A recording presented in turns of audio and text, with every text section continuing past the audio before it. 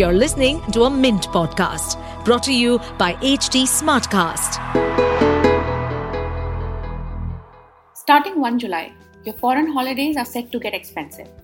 And well, a little bit confusing also. This is because the new TCS rules are riddled with discrepancies.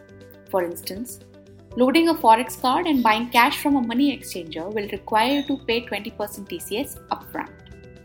But foreign spends made through debit and credit cards are exempted up to Rs 7 lakh. That's not all. If you want to book a tour package, whether you buy it with an Indian travel agent, say Make My Trip, or a foreign one, for example Expedia, will decide whether you need to pay TCS or not. Sounds confusing, isn't it? In today's episode, I will clear all your doubts about TCS on foreign spends and tell you how you should make your bookings to save on this tax.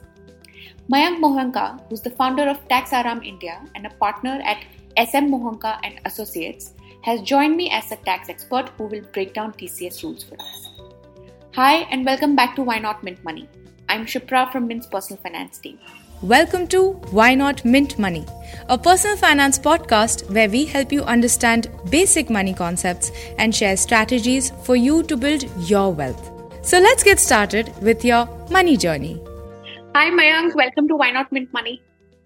Hi Shipra, it's always a pleasure. So Mayank, let's start with you giving us an overview of the TCS rules that have, the new TCS rules that will get implemented from 1 July on foreign transactions.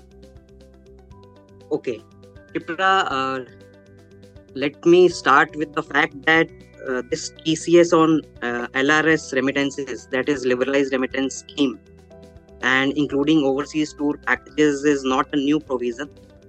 This provision has been very much there in the Income Tax Act, and it was introduced in by the Finance Act 2020, and it started from 1st of October 2020. But the rate was only 5%, that therefore there was not much hue and cry. But now this budget 2023 has increased the TCS rate on such overseas tour packages and LRS remittances from 5% to 20% with effect from 1st of July 2023. And that is why the foreign cost is going to be substantially increased after this amendment. And one more thing, tell me. No, please go on. Yeah, one more thing which has added to the confusion is that there is one CBDT notification dated, one RBI notification I should say, dated 16th of May 2023, wherein the international credit card spends towards foreign travels have been made subject to the TCS now. Earlier they were exempted from the TCS under section 206C. That's right. So that has also added to the woes of the people. Right.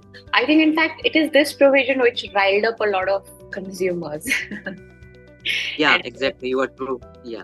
But nonetheless, I think that giving some leeway to the genuine concerns, further the CBDT has come up with a notification on 19th of May, providing that the international credit and debit card spends towards LRS remittances will be exempt from TCS, subject to the exemption threshold limit of 7 lakhs per financial year per resident individual.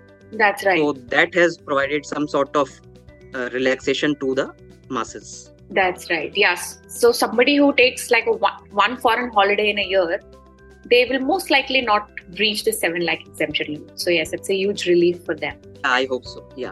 That is true. So, but what has happened is that tour packages have been kept out of the 7 lakh exemption limit. And there is another discrepancy, which is that if you book with an Indian travel agent, you pay 20% TCS, but not if you were to book with a foreign agent, say Expedia. So why do you think this discrepancy? Yeah, Shipra, let me answer this question in this way, that earlier what was there was that section 206C 1G provided that no threshold exemption limit of 7 lakhs would be there in case of overseas tour packages. So this threshold exemption limit of 7 lakh was there in case of other LRS remittances excluding overseas tour packages. But now what has happened is that the language of this notification, that CBDT notification dated 19th of May, it only talks about that all LRS remittances made by resident individuals through their international debit and credit cards up to the threshold limit of 7 lakhs will be exempt from TCS. So, in my humble understanding, what it implies is that even if some foreign spends are being made through international credit cards or debit cards towards purchase of overseas tour packages, directly from a foreign tour operator, and up till the threshold limit of 7 lakhs, this exemption will be available, provided that there is no further amendment in this particular language of the schedule. Earlier, there was categorical denial of exemption threshold limit of 7 lakhs to the overseas tour packages, but now the wordings cover these packages also. But now coming to the second aspect, that is there any discrimination between Indian tour operators and foreign tour operators? Prima facie, it appears yes, that there seems to be some discrepancy, because if a resident individual purchases his overseas tour packages from an Indian tour operator, the TCS kicks in 20% from 1st July onwards, and up till 30th of June it is 5%. But if the same resident individual purchases the overseas tour packages directly from a foreign tour operator, say Expedia as you have quoted, then there is one fundamental operational difficulty in collection of TCS, because such foreign tour operators, and more specifically those who are not having any permanent establishment or fixed place of business in India, they are non-residents in India. So obviously the domestic TCS provisions will not be applicable on such foreign tour operators. But nonetheless, if the payment is being made through international credit card, and I believe that in majority of the cases it will be the case, then the international credit card issuing banks will be liable to collect the TCS at the rate of 20%, subject to the threshold limit of 7 lakhs. So in my understanding, it is not the case that foreign tour operators are altogether exempt. The only thing is that if the payments are being made directly or through bank wires, then also the banks will be liable to collect TCS, and if not, the foreign tour operators. But yes, earlier this threshold exemption limit of 7 lakhs was not there in case of overseas tour packages up till 30th of June 2023. But now, since this new notification has come up, and it does not categorically exclude overseas tour packages, so I think that up to 7 lakh rupees, if the payments are made through international foreign debit or credit cards, then this 7 lakh exemption is also available. So to that extent, definitely there is a discrimination between Indian tour operators and foreign tour operators. Right. So as you rightly pointed, that the fact that these foreign tour operators do not have an office per se in India, which is why they are exempt from the straight away 20% TCS. So my understanding is that would extend to airlines and hotels also. So say if somebody was to book, directly, but a foreign airline, so say Emirates or an Etihad or a Qatar Airways, that would also not attract TCS, right? Because that would attract TCS because they have offices in India. That would attract TCS in my understanding, because they have fixed place of businesses in India. But subject to if the payments are being made to international debit or credit cards, then the 7 lakh exemption as of now will stand. Right. Unless the government makes further amendments. Right. Because I believe that I should add here, Shipra, that this Indian Tour Operator Association has made some representations to the Finance Ministry regarding this discrimination. So, and I have been made to believe that the Finance Ministry will soon come up with some more clarifications. So probably this leeway to foreign tour operators by way of international credit card spends may be done away with, or some parity will be brought in for, say, for the similar exemption of 7 lakhs will be brought in for Indian tour operators also. Right. But as of now, we have to wait and watch. Right. And say if an airline ticket is denominated in a non-INR currency, say in USD, in that case TCS will apply, right? Then again, I should say that if foreign currency payment is being made through international credit card, then in any case that 7 lakh limit is there. So if that 7 lakh limit per financial year is not crossed, then TCS provisions will not kick in themselves. But if the 7 lakh limit gets breached, then in my understanding, the credit card issuing bank will be liable for collecting such TCS on behalf of such foreign tour operator or the international air flights. Right. Because the triggering point will be the conversion from Indian currency to foreign currency. And banks are the authorized dealers for doing that. Right. So that's about personal foreign trips. Are the rules different for business trips? Yeah, that is also a very interesting question, Shipra, I must say. Because, to answer this also, we need to go into the background of this TCS provision in Income Tax Act. So this TCS provision 206C1G has its nexus from the liberalized remittance scheme of RBI. And liberalized remittance scheme of RBI permits all resident individuals to remit outside India in a financial year up to a limit of USD 250,000. And as per Schedule 3 of the FEMA current account transaction rules, the business trips are also covered within this LRS limit of 250,000 USD.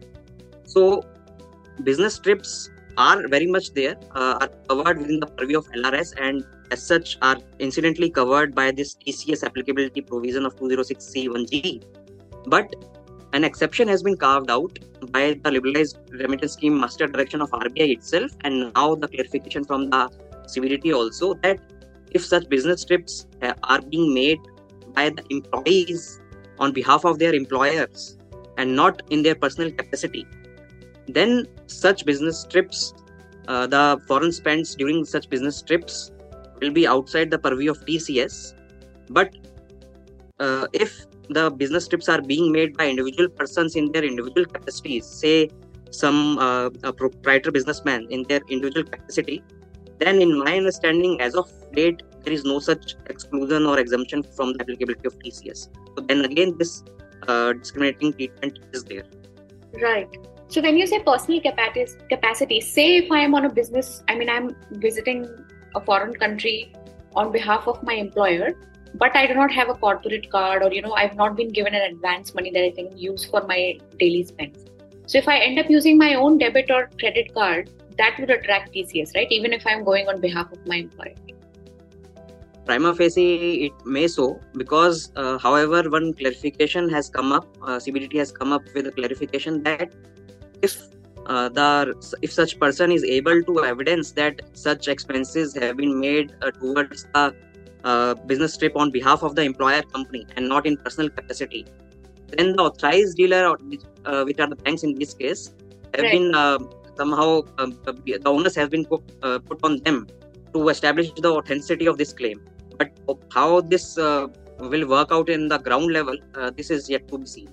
Yeah. Because how the differentiation between the personal expenses and the business expenses of an employee would be established by banks themselves, it is yet to be seen. But it is definitely very thing.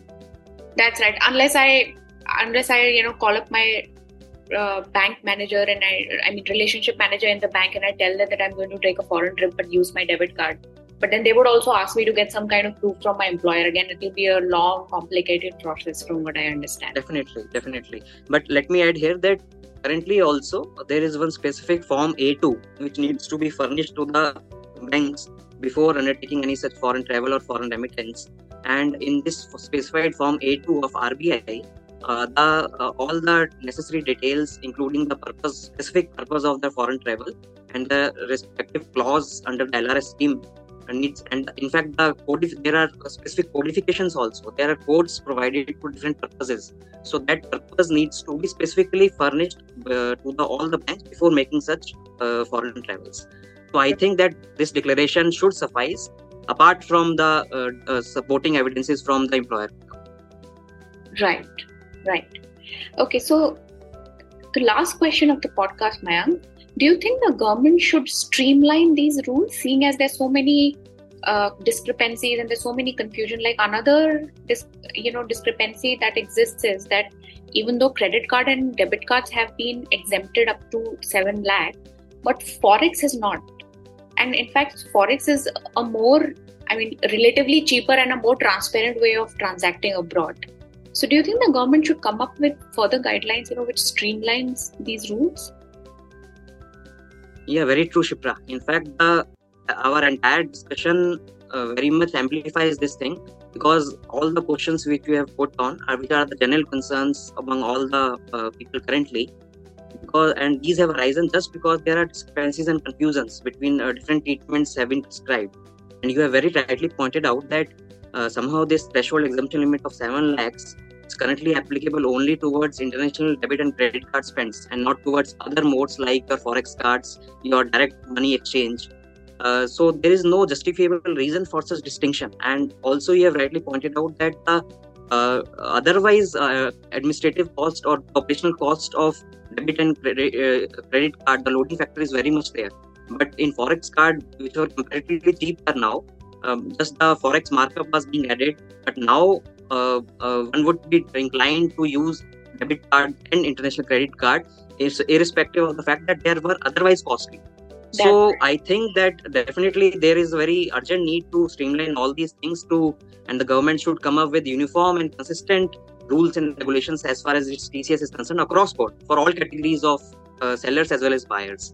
So otherwise this lacuna or the apprehensions will be there, and which will in fact make the compliance more cumbersome, and at later stages people may get notices and penalties may incur just because of the fact that this confusion or differential treatment is there. That's right. But I hope that the government will soon come up with some clarifications regarding all these things, because these are universal problems, and I hope and genuinely believe that government will come up with the clarifications. That's right, because we are nearing the deadline. So. Yeah, 1st July is very near, and obviously. And one last thing which I would like to add here, Shipra, is that in fact, this cutoff date, this increase in the TCS rate from the cutoff date of 1st July has somehow made the people postpone their foreign travels. Because now, let me tell you one more thing, that as per the existing rules, if suppose one wants to make some exchange of foreign currency out of Indian rupees through authorized money changer, then he can keep this money, foreign exchange, at least 60 days before he can purchase this foreign currency before undertaking the foreign travel. Right. So if one intends to make a foreign travel, say after the cutoff date in July or August, then it is the best time to make those purchases in foreign currency so as to avail the benefit of lower TCS rate of 5%. That's right. And one more specific point here, that the timing of TCS collection, which this section 206C1G provides, is that either at the time of making the remittance or at the time of raising of invoice by the authorized dealer, whichever is earlier. So those who intend to travel outside India after the cutoff date of 1st July, those also should make their remittances on or before 30th of June, so as to avail the benefit of this lower TCS rate of 5%. That's right. All right, so that brings us to the end of the podcast. Thanks a lot, Mayank, for joining us today and for your valuable inputs. Thanks. Yeah, thanks a lot, Shipra, and it was enriching at my end also. So thanks a lot. Really grateful. That brings us to the end of today's episode. If you would like to know more about this topic or make a suggestion of a personal finance topic that you would like us to cover, I can be reached at Twitter under the username of Shipra Singh Saurath and on LinkedIn at Shipra Singh. Thank you for tuning in. See you in the next episode.